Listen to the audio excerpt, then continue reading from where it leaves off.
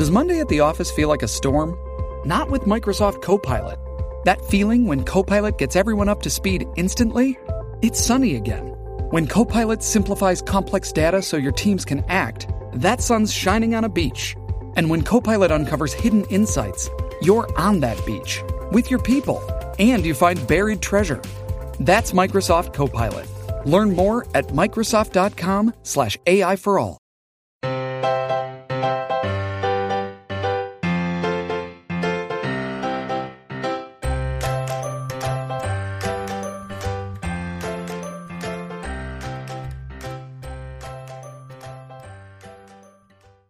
Hi, everyone. Welcome to the Professional Book Nerds podcast, sponsored by Overdrive. This is Emma, and on today's episode, we have author Claire Legrand.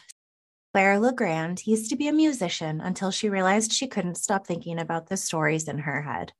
Now she's the New York Times bestselling author of 11 novels, most notably the Imperium trilogy, as well as the Cavendish Home for Boys and Girls, the Edgar Award-nominated Some Kind of Happiness, and Sawkill Girls, which was nominated for both a Bram Stoker Award and a Lambda Literary Award. She is also one of the 4 authors behind The Cabinet of Curiosities, a critically acclaimed anthology of short stories for young readers. When not writing, Claire enjoys tending to her many plants, learning about fashion and interior design, and quoting Star Trek to anyone who will listen.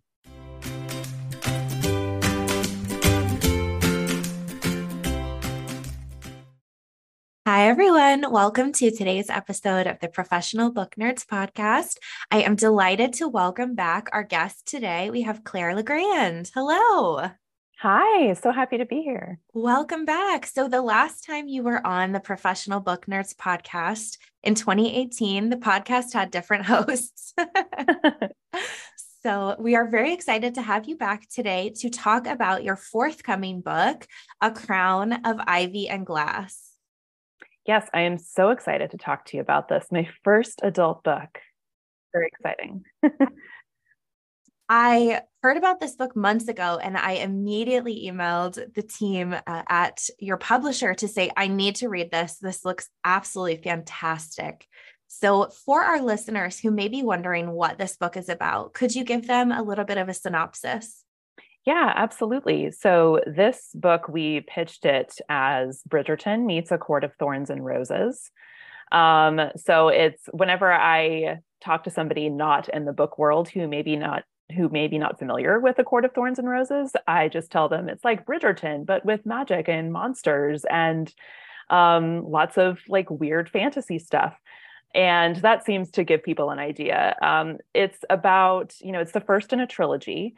Each book is about a different sister. The trilogy overall focuses on 3 sisters, the Ashbournes, Gemma, Farron, and Mara. And book 1, A Crown of Ivy and Glass, is Gemma's story.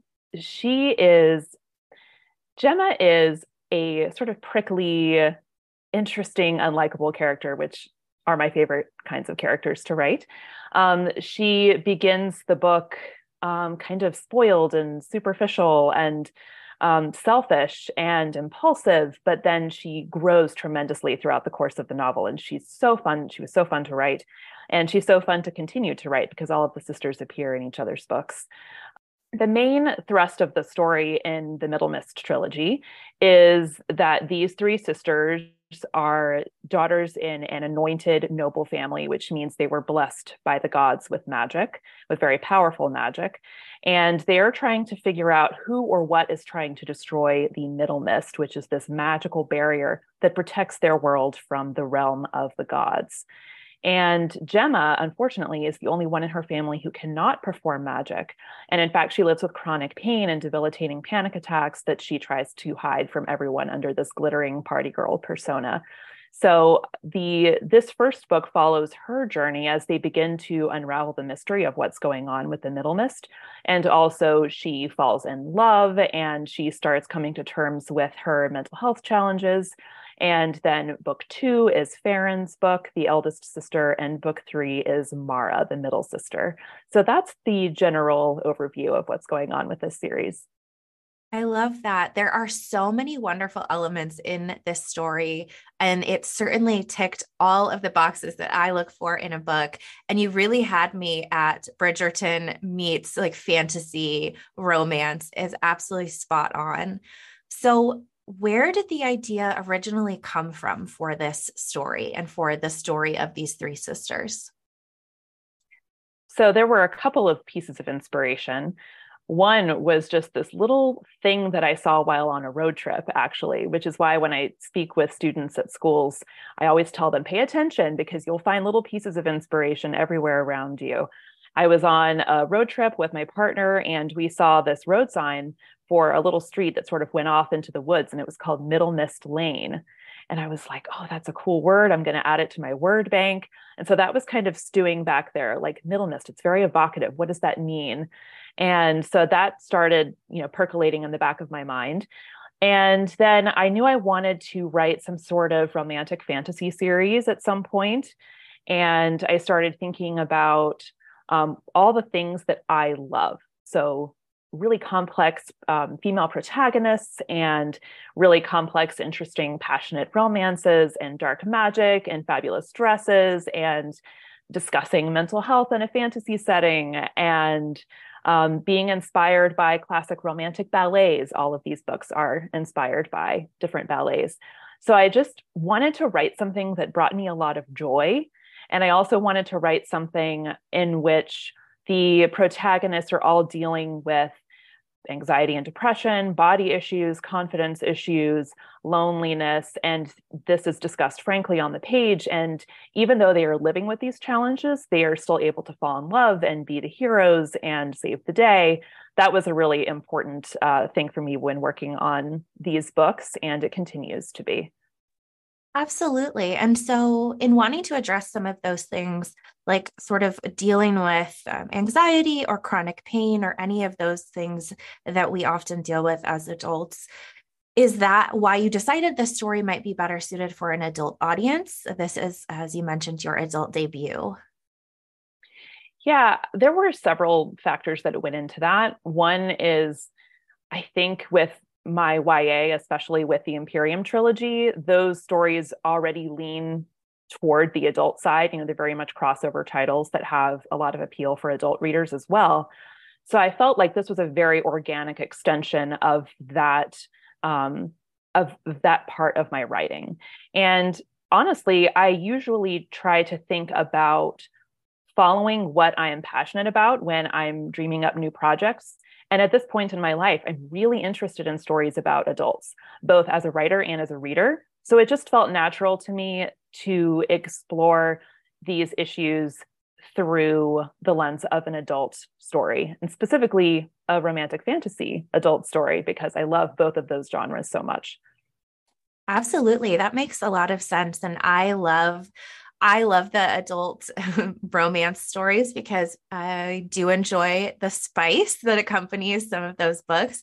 And so there is in my opinion, a nice level of spice to this story that I think readers will enjoy if that is what they are so inclined. Good. I'm glad you think so. I happen to agree.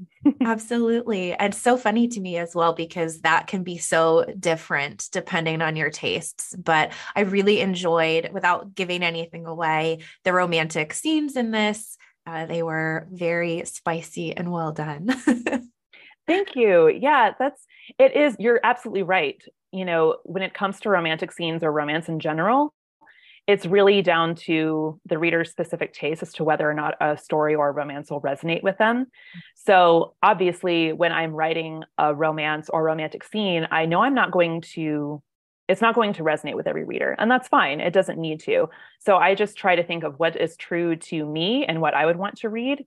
That's usually like a good guiding light for me when writing any book. And I also think about, of course, what is true to the character, like how would they act in this situation? How does this fit in with their overall development? And those scenes are really fun to write, but honestly, surprisingly difficult and exhausting because there are a lot of logistics involved. You want to make sure my copy editor is always catching things like, okay, so there are 3 hands going on here, and this person only has 2 hands. So let's go back and fix the the logistics of this so that it actually tracks and makes sense. Yeah, that is such a good point, though. There are a lot of logistics to those scenes, and I imagine that that has to be tricky to keep everything organized, but I thought it was absolutely spot on. Thank you so much. You're welcome. So this book follows Gemma, and I know you mentioned that each book in the trilogy is going to follow one of the 3 Ashbourne sisters, and I'm wondering why you wanted to start with Gemma's story. Yeah, that's a great question. A part of it is that it just felt right. And a lot of the time that happens during the creative process where you're not really sure why you made a decision, but you make it and it feels right and you go with it. So part of it was just feeling like, she is the person in this family who cannot perform magic. And so her introduction to this mystery of the Middle Mist coincides with her exploring her mental health challenges and also dealing with like her chronic pain and her loneliness that stems from not being able to perform magic in a family that's renowned for it. So it just felt like a really natural entry point to this story. If we had started with one of the other sisters, then it would have been I think it would have been too difficult logistically to introduce Gemma's journey in a way that felt natural. We would have had to wait like a whole book or 2 books, and the things that happened to her needed to happen first. And also her voice just came to me immediately. She just bubbled up inside me, and I really wanted to tell her story first. So a combination of factors. And I think that's so true. The journey that she goes on in this story, as a reader, I agree that a lot of the things that we see certainly make sense as happening now, and they will play to later books and other elements of the story. It's so hard not to want to spoil things that happen in this book because there's so many cool things that happen in this book. Yes, I'm trying to tiptoe around spoilers as well. Absolutely. And so what was the writing process like for this story? Like, how long did it take you when you first had those different ideas, Middle Mist and so on, to getting to now your publication of the book is imminent? It is a long process for each of my books. The front end of the creative process is a lot of just ideas simmering in my mind and not actual sitting down and writing yet. Just a lot of thinking and brainstorming and daydreaming. I build playlists right away when I start working on a new project, and I just dump all kinds of music into this sort of beta playlist that collects everything that sort of fits the tone and the atmosphere and the voice of what I'm crafting. And I also collect a lot of images online, and I just start building visual and musical inspiration boards, essentially. And that takes a long time.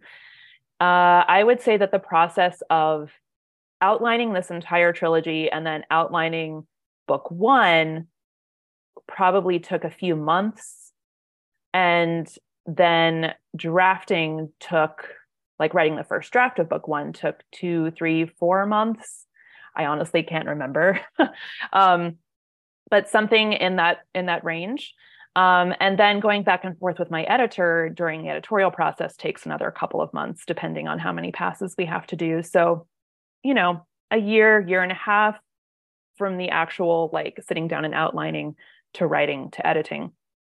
But the actual brainstorming and building this world and building these characters takes a long time. And it's one of those things that a lot of writers and creative people will relate to. I'm working, but I'm just sitting there thinking. I'm listening to music. I'm going on a walk and my brain is whirring 1,000 miles an hour. And that's how a lot of the initial brainstorming work gets done, which helps you build a solid foundation for all your outlining going forward. That's so interesting. And I'm wondering if, now this is not your first book by any means. You've written, I think is it 11 or 12 books by now? This, A Crown of Ivy and Glass, will be my 12th. Will be 12. Mm-hmm. So does the process get easier as you continue to write books, or is it sort of organized chaos? I mean, it sounds like writing is one of those things that maybe can be extremely consistent, but could also just be different depending on, the author or the book that you're writing, or even the circumstances that you're under while you're writing it? That's a great question. And you're absolutely right that the circumstances in which you're writing a book definitely affect how you're feeling and the emotional lens through which you're viewing the world, which then colors how your characters' emotional lenses are formed. So that definitely influences specific writing projects. But my process is very much organized chaos. I have spreadsheets and they're color coded, but then the spreadsheets end up changing a lot as I'm drafting. And a lot of my work is, as I said, listening to music or going on walks and just letting my mind wander and disappearing into daydreams for hours at a time. So that is hard to quantify and explain. But so my process stays mostly the same. And in some ways it becomes easier with each book. And in some ways it becomes more difficult. So it's easier because I know what I'm doing. Like I know what to expect. I know what my process feels like, and then it's going to be really messy and frustrating. And I know, I know that that's just how it is. And it turns out okay in the end. So I know more of what to expect of myself. But also because with each book, I learn more and more about storytelling, I am harder on myself with each book. Like I am much more aware of what a book should be with each year that passes, both as a reader and as a writer. I learned so much. So then my standards continue to rise. So with each book that I work on, I am much more aware of what it should be and the difference between what it should be and what it is during those messy early stages. So that frustration is, I guess, more acute as I go on in my career, but also I know more what to expect. I figured this out. I know my process. So it's, 6 of one, half a dozen of the other. Absolutely. So I'm wondering if in the process, was the title of this always going to be A Crown of Ivy and Glass, or did that go through several iterations? I am trying to think. I believe that this title was always the title. We tossed around a couple of other ideas and ended up coming back to this because it works on so many levels, and I can't really explain those in depth without spoiling things, but it refers to various elements of the plot and the setting that are extremely important, both plot-wise and character-wise. And I do have titles for books 2 and 3, but those are not ready to be announced yet, of course. But yeah, I really liked this title. It just was like Gemma's voice. It kind of just came to me right at the very beginning and it stuck. And I'm glad that we were able to keep it. It's very evocative. It makes me think of green things and shiny things. And I like both of those things. I'm like a magpie who wants to live in an English garden, so aesthetic and vibe and tone and atmosphere are all very important to me, not only when writing, but also when engineering titles. And I really like this one. It's perfect. And I agree. It really provokes sort of the greenery and the sort of like Bridgerton high society element to it. And I also love what was done on the cover as well. Again, without going into too many specifics of the plot, all of those elements fit perfectly with the story. Yes, and I love the cover too. I've been so lucky with Source Books, my publisher. All of my books that I've published with them have incredible covers. And this one is no exception. I like that it's very much a blend aesthetically of romance and fantasy. It has a crown, it has these vines and flowers. It really meshes the two genres well, which is what I strove to do with the book itself. So yay, we all love beautiful covers. We really do. I talk about it often, but we do just love a gorgeous cover. And this absolutely is stunning. Now, you tackle a lot of world building here. We're setting up the sort of whole realm for the Middle Mist trilogy. I'm wondering what your process is like to get into all of that world building. Like, do you do a lot of research, or what mythology sort of inspired this world that you've created with the Ashbourne sisters? So I spend a lot of time during that messy brainstorming process building the world of whatever book I am working on. And for this one, I didn't do any specific research. I drew inspiration from things that already existed in my head, like books I had read and mythologies I had studied. I sort of, I guess, vaguely looked at, mythology based in like Great Britain and Ireland, but I also try to put spins on those. I mean, much as with the inspiration coming from the ballets, these are not strict retellings of the ballets. And similarly, these are not drawn from any specific, like I wasn't intentional to draw from any specific mythology. I really just wanted to, again, like I said earlier, write something that brought me joy, write something that I would want to read. And so I pulled upon a lot of different mythological elements from various corners to build this world in what I hope is a respectful homage and reinterpretation of some of those elements. Absolutely. And so something else that is established pretty early on in the story is the relationship that Gemma has between her sisters and how there are a lot of layers there. Sibling relationships can be very complicated. And I'm wondering what made you want to explore those complex dynamics that come with sisters?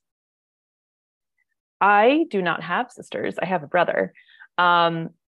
So I don't have experience with sisters, but I certainly have aunts and cousins and friends who have sisters. And I've always been drawn to that dynamic ever since I was little and first discovered books like Little Women and just became obsessed with this very complex song and dance that goes on among sisters. They love each other. They're competitive with each other.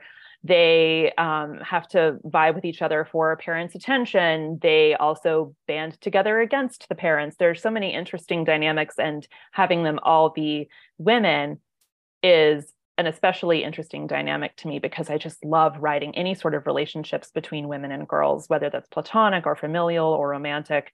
There's just so much complexity in women. And so that was a big draw for me.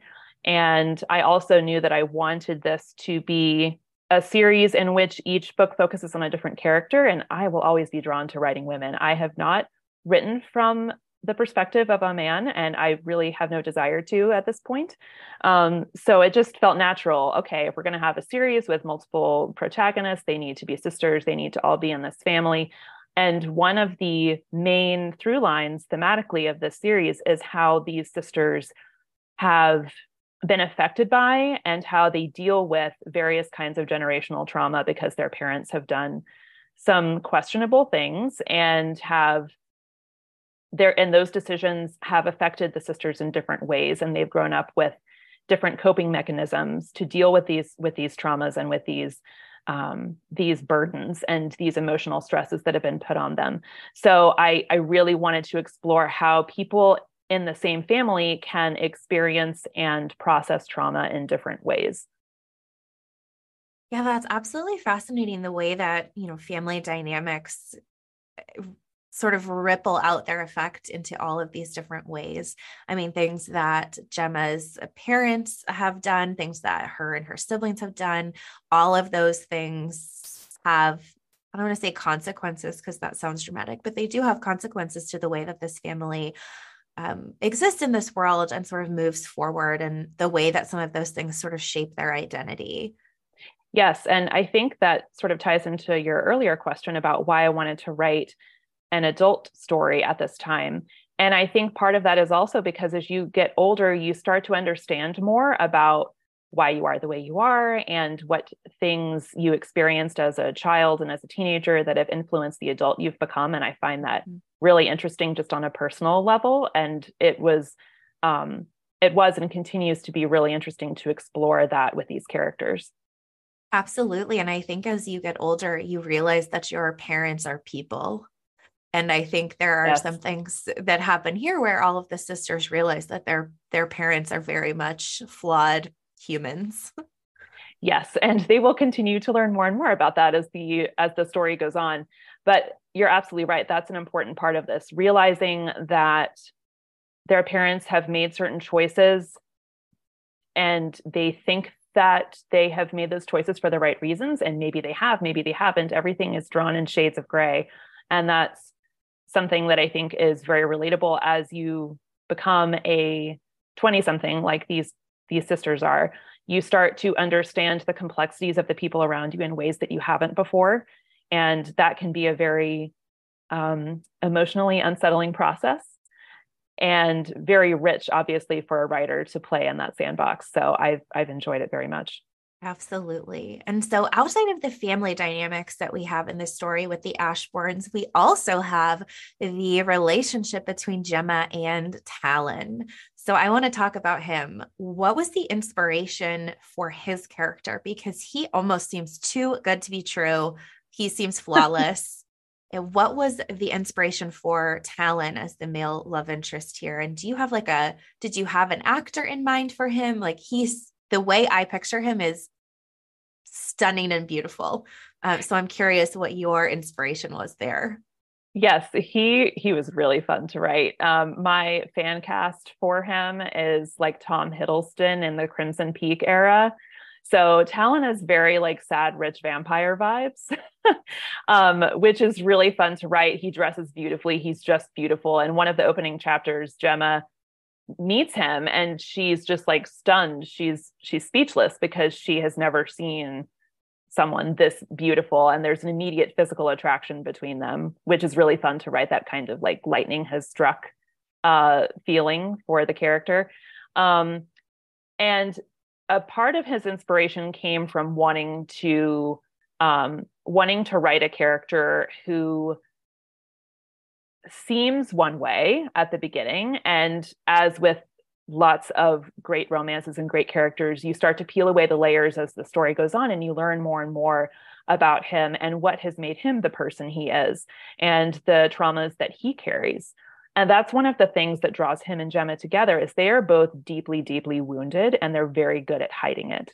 And when they find each other, they find sort of a reflection of themselves, someone who understands what it's like to bear that kind of pain and, again, hide it really well, and someone who isn't going to judge them for how they have coped with their trauma over the years. These are two lonely people who are drawn to each other before even realizing that one of the things that's drawn them to each other is the fact that they have similar kinds of pain that they're carrying inside them. I also was inspired by, so this first book, A Crown of Ivy and Glass, is inspired by the ballet Giselle.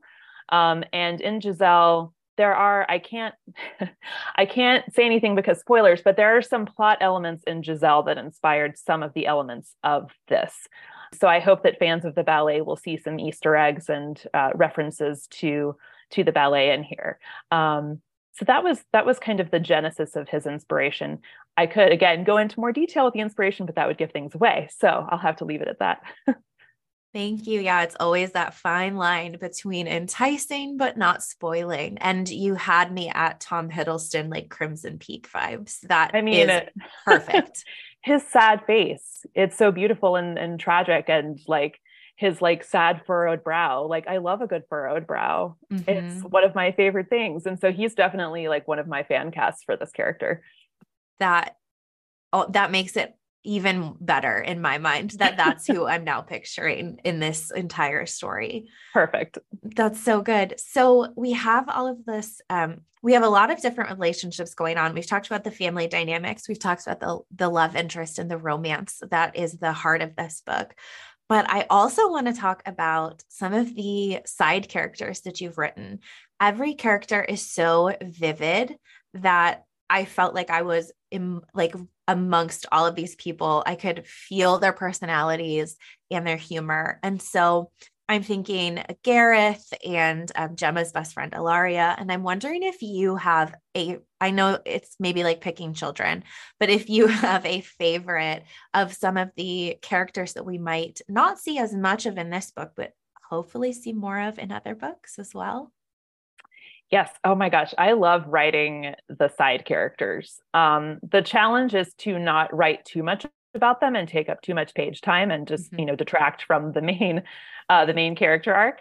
There are lots of fun side characters in here. I really love Ilaria. She's the best friend that honestly Gemma doesn't deserve sometimes. Mm-hmm. And we have all had those moments where, we're not being as good a friend as we could be. Our friend is being much more patient than when we look back at it, we realize we deserved, So I felt like their relationship dynamics felt very real to me as I was crafting them.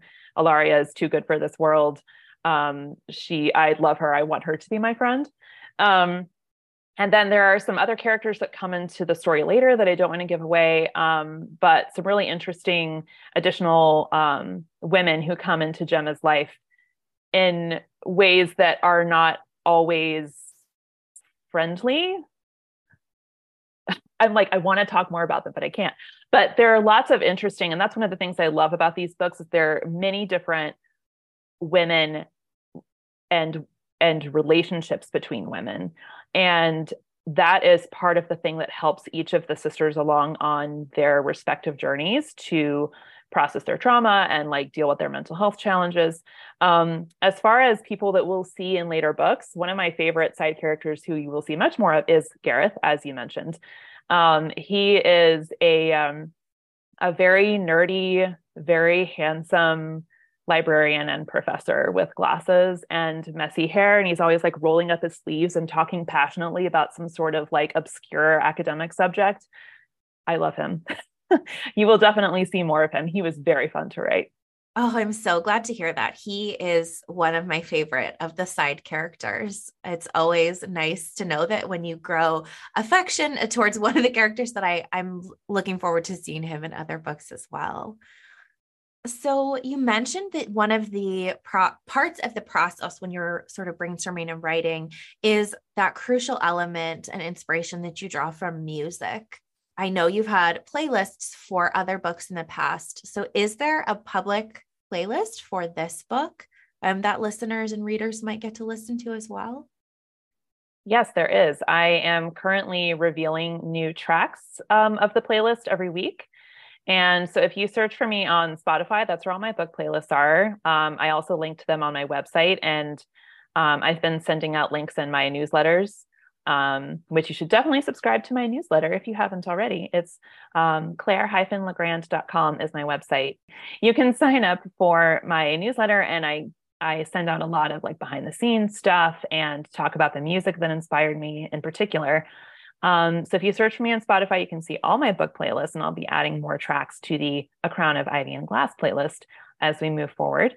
Music I used to be a musician. I used to be a trumpet player, and I used to be a pianist, and it is such a huge part of my creative process. And one of the sisters, Farron, book 2 is about her. Her anointed power is music related. And that has been really fun to write because I get to revisit my musical past. That is so great that you brought that up. I was going to ask if that had drawn inspiration from your past life with all of the wonderful musical talent that we get out of Farron. It seems very vivid. I wish I could hear her singing, quite frankly, in these and, playing the piano, because it sounds absolutely gorgeous. Me too. I listen to a lot of beautiful piano music when I write her scenes just to get in that mode. Lots more of that to come in book 2. I can't wait. And so each sister has sort of a different strength and a different kind of magic. So we've talked about Gemma, who's seemingly allergic to magic. She's completely averse to magic and doesn't have any powers that we know of. In this book. And then we have Farron, who has those musical abilities. And then we have Mara. And I wanted to ask you what the inspiration was or how you came about crafting Mara's character a little bit. She's part of the Order of the Rose. And I wanted to see if you could talk about that a little bit. Yeah. So I love Mara. Her book is book 3, and I can't wait to write that because she is a very interesting character. The setup for Mara is that she serves in the Order of the Rose, as you said, which is this organization that is duty bound to protect the continent that they live on from the Middle Mist, basically, because the Middle Mist is this boundary, right, between the human world and the world of the gods, and sometimes things get through the cracks. Fearsome creatures from the realm of the gods or weird kinds of magic that can be harmful to humans. And so the Order of the Rose protects the human world from things that might slip between the cracks here. And Mara was basically recruited or drafted when she was a young girl, and she was brought up at the Priory of Rosewarren, which is the home of the Order of the Rose. And her strength, her natural magic is physical strength. She's a sentinel. So she is extraordinarily fast, has great reflexes, is very strong, just like her father is a sentinel. And so she was a perfect recruit, obviously, for the order. And we will definitely learn more about her. She is doing a lot of stuff behind the scenes in book 1, because obviously if there's something wrong with the Middle Mist, which there is in this series, she is right at the heart of that. And a big inspiration for her character and the Order of the Rose in general was the ballet that inspired book 3, which is Swan Lake. So if you know the story of Swan Lake, you'll definitely see some parallels between the swans in Swan Lake and the roses in the Order of the Rose. That's one of my favorite ballets, so it's been really fun to play with that. Dreaming of a better sleep? Tossing and turning is not your destiny. And Ollie is here to help. Ollie invites you to sink into sweet, sweet slumber to improve your mental and physical health and overall wellness. More than just melatonin, Ollie's ingredients help you unwind your mind for a delightfully dreamy drift off. Sleep is on the way at Ollie.com. That's OLLY.com. When you drive a vehicle so reliable it's backed by a 10-year, 100,000-mile limited warranty, you stop thinking about what you can't do and start doing what you never thought possible. Visit your local Kia dealer today to see what you're capable of in a vehicle that inspires confidence around every corner. Kia, movement that inspires. Call 800-333-4KIA for details. Always drive safely. Limited inventory available. Warranties include 10-year 100,000-mile powertrain and 5-year 60,000-mile basic. Warranties are limited. See retailer for details. I love that. And I love the ballet. So that's an added layer of inspiration that makes me very happy as a reader. It's I'm so glad to hear that. Getting better and better and better. And I can attest to your newsletter. It's fantastic. I am fortunate enough that I got to read this book early, and it made the process of reading it so fun to see those little bits and pieces come into my inbox on Mondays. And I love that you have a playlist. So definitely check it out while reading this, so you can get the feel for the story and the music. Yeah. And it's also very good if, for any writers out there or people who are other types of creators or who just like to listen to music while they're working or studying. My playlists are a great gateway to finding a lot of really great instrumental music for those purposes. I love that. I am always on the hunt for good music I can listen to while doing other things that isn't too distracting. So it's perfect. Some of the pieces on my playlist are incredibly distracting, and they get me really pumped up because I'm imagining like the scenes that they accompany, but there's some good background stuff too. Absolutely. Now, speaking of the scenes, do you have a favorite scene from this book? I know that's a little tricky if it's something that might be spoilery. Well, my answer is very spoilery, so I have to be vague. It's a scene that encompasses a couple of chapters toward the end of the book. Mm-hmm. And it's sort of when the story, is right at its climax. And I'm a fantasy writer, but I'm also a horror writer. I love scary movies, scary stories. And this part of the story, definitely some horror elements come into play that were really fun to write. Very dramatic, very visual, very cinematic. And so that was my favorite scene to write probably. But I also liked writing any scene that takes place at some kind of party or ball, because then I get to indulge my love of describing clothing. Even though those scenes are really tricky because there's a lot of things going on, a lot of moving parts, a lot of people, and a lot of dancing and moving around the room. And again, logistically challenging, kind of like love scenes. It's a different kind of action scene, essentially. So those scenes are always like exhausting in the moment, but then after, I really like them and I'm proud of them. So there are a few scenes of that nature in this book, and each one was really fun in its own way. I was going to say, I loved the scenes at those grand balls or parties because Gemma's clothing sounds incredible. Oh my first of gosh. all. Yes. I want her wardrobe. Like her wardrobe, her hair and makeup. So I loved all of that, sort of like getting ready before the party. Those scenes were so vividly drawn. I could picture, her gowns and the glamours of other people and the makeup and all of that. So I love that. Oh, I'm glad. So I have a couple of questions that I will designate as the spoiler section of this, because I would love to know myself as a reader. So this is the spoiler section. If you have not yet read this book, and you should, I'm going to address something that is a spoiler, and we'll clarify that as well. Put this at the end of the interview, probably. But I'm wondering, are the Ashbourne sisters Fae? They are not. Okay. They are not. Okay. I guess that's all I can say about that. Okay. Even more intrigue. Yes, they are not. And I put that in there as a sort of red herring, because there are so many great Fae stories out there. And so probably some people expected that, especially with the comparison in the pitch to A Court of Thorns and Roses. But no, they are not Fae.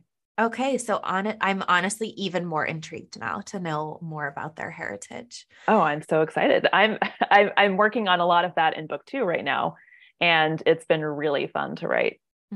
So not so much a spoiler, depending on how you answer it, but do you know where Gemma's mother is? Yes. Okay. I do. I'm glad to know that that's fleshed out, and we'll maybe learn more as the series goes on. You definitely will. Oh, their family dynamic is so fascinating, honestly. There's so many different layers there. Yes. And they, and that goes back to the generational / family trauma element of all of these characters' stories. This family has been pretending for a very long time and not addressing their pain. And that's not only the sisters, but also their father. Their mother is not present in their lives at this point, but their father is, and he has been focusing obsessively on a family feud with another family and not really focusing on being a father to his daughters, and helping them, grow up and become adults and supporting them. He has many issues. He does. I think that is, again, like, everyone's family life is so complex, and it becomes more complex the older you get. And that was one of the main draws for me in writing this series, was to depict complicated, complex, messy, frustrating family dynamics. But it isn't all bad at the same time. There's still love there. So yeah, very fun to write those dynamics. Absolutely. And now we've talked a little bit about Gemma's sister, Farron, and for my own selfish reasons, I'm going to ask you, was I imagining the tension between Farron and Ryder Basque? You were not. Okay. I am so happy to hear that. That sizzled off the page. Yeah, they were very fun to write in book 1. You will see more of him. Oh my goodness. I want to say so many more things, but I will restrain myself. Absolutely. So for readers of this book, you're in luck. I'm in luck because I can't wait. And this is what's so funny is here I am asking you questions about your forthcoming book that's not even out yet. And I'm already like, well, where's book 2? And you're like, Emma, it takes a year plus to write this book. You read it in 2 days and we've got to wait for it to even come out. But I am so happy to hear that. I absolutely can't wait.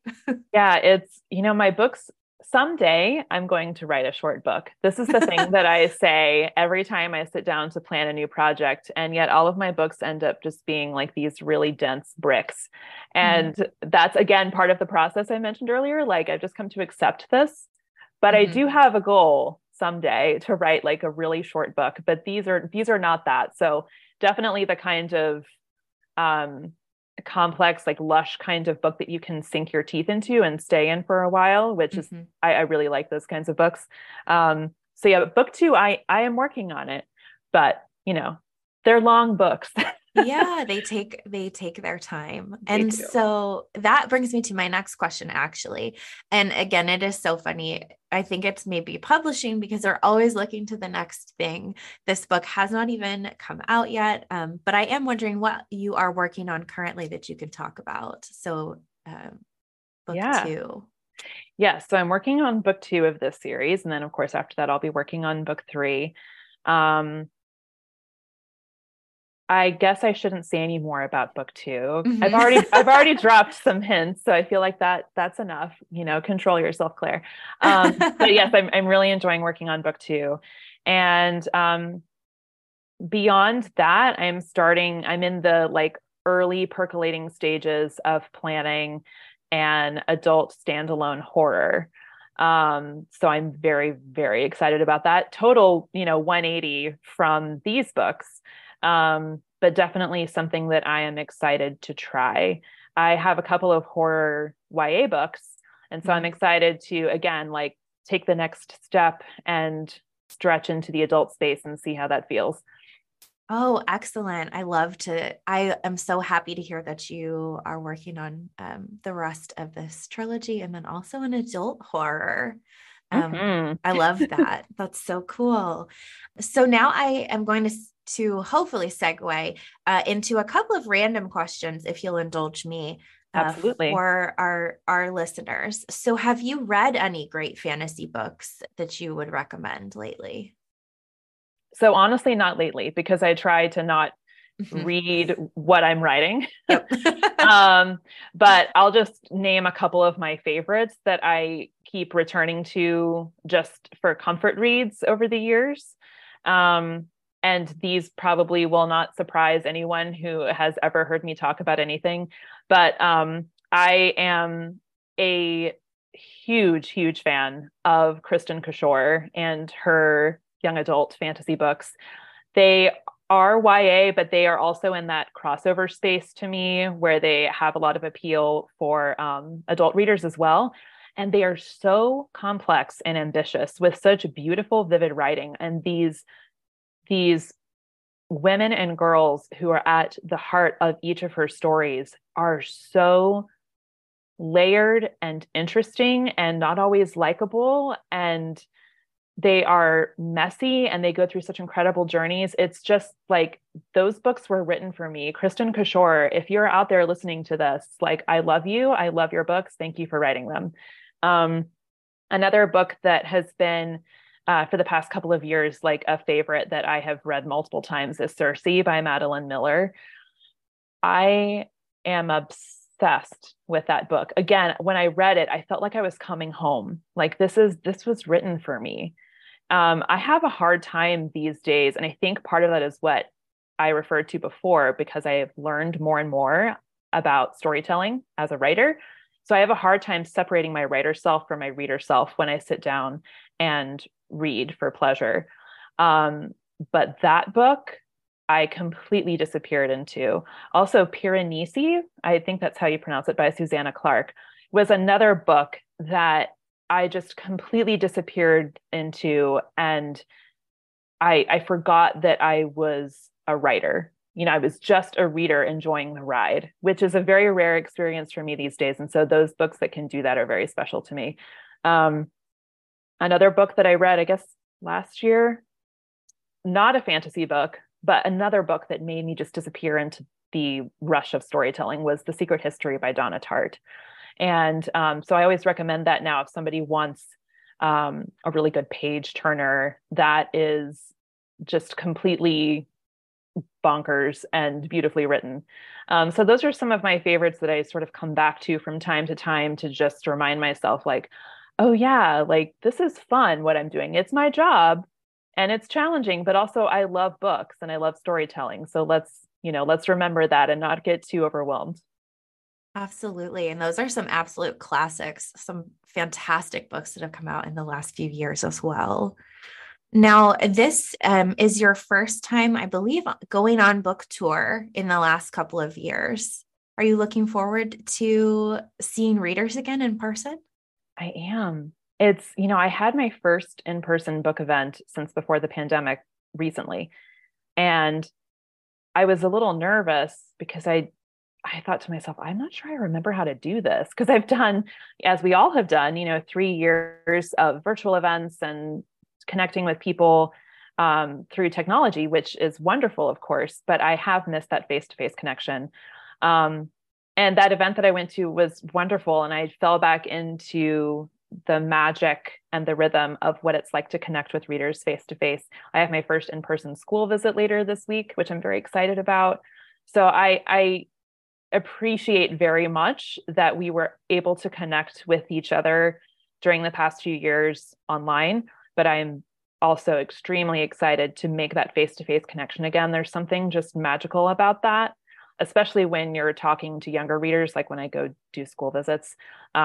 That's a sort of connection that's really hard to replicate online. So I'm so excited, and very excited to visit bookstores. I've missed going to bookstores around the country. Excited to revisit some old favorites and connect with readers in as many places as I can. That's so exciting. And as a reader, I love that we're slowly starting to see our favorite authors do more and more events, because it is such a different energy, as a reader, to be able to fan over our favorite authors in person as opposed to using technology, although it was certainly a great option during the last couple of years. Yes. And, we like to fan it up too, like writers. Yeah.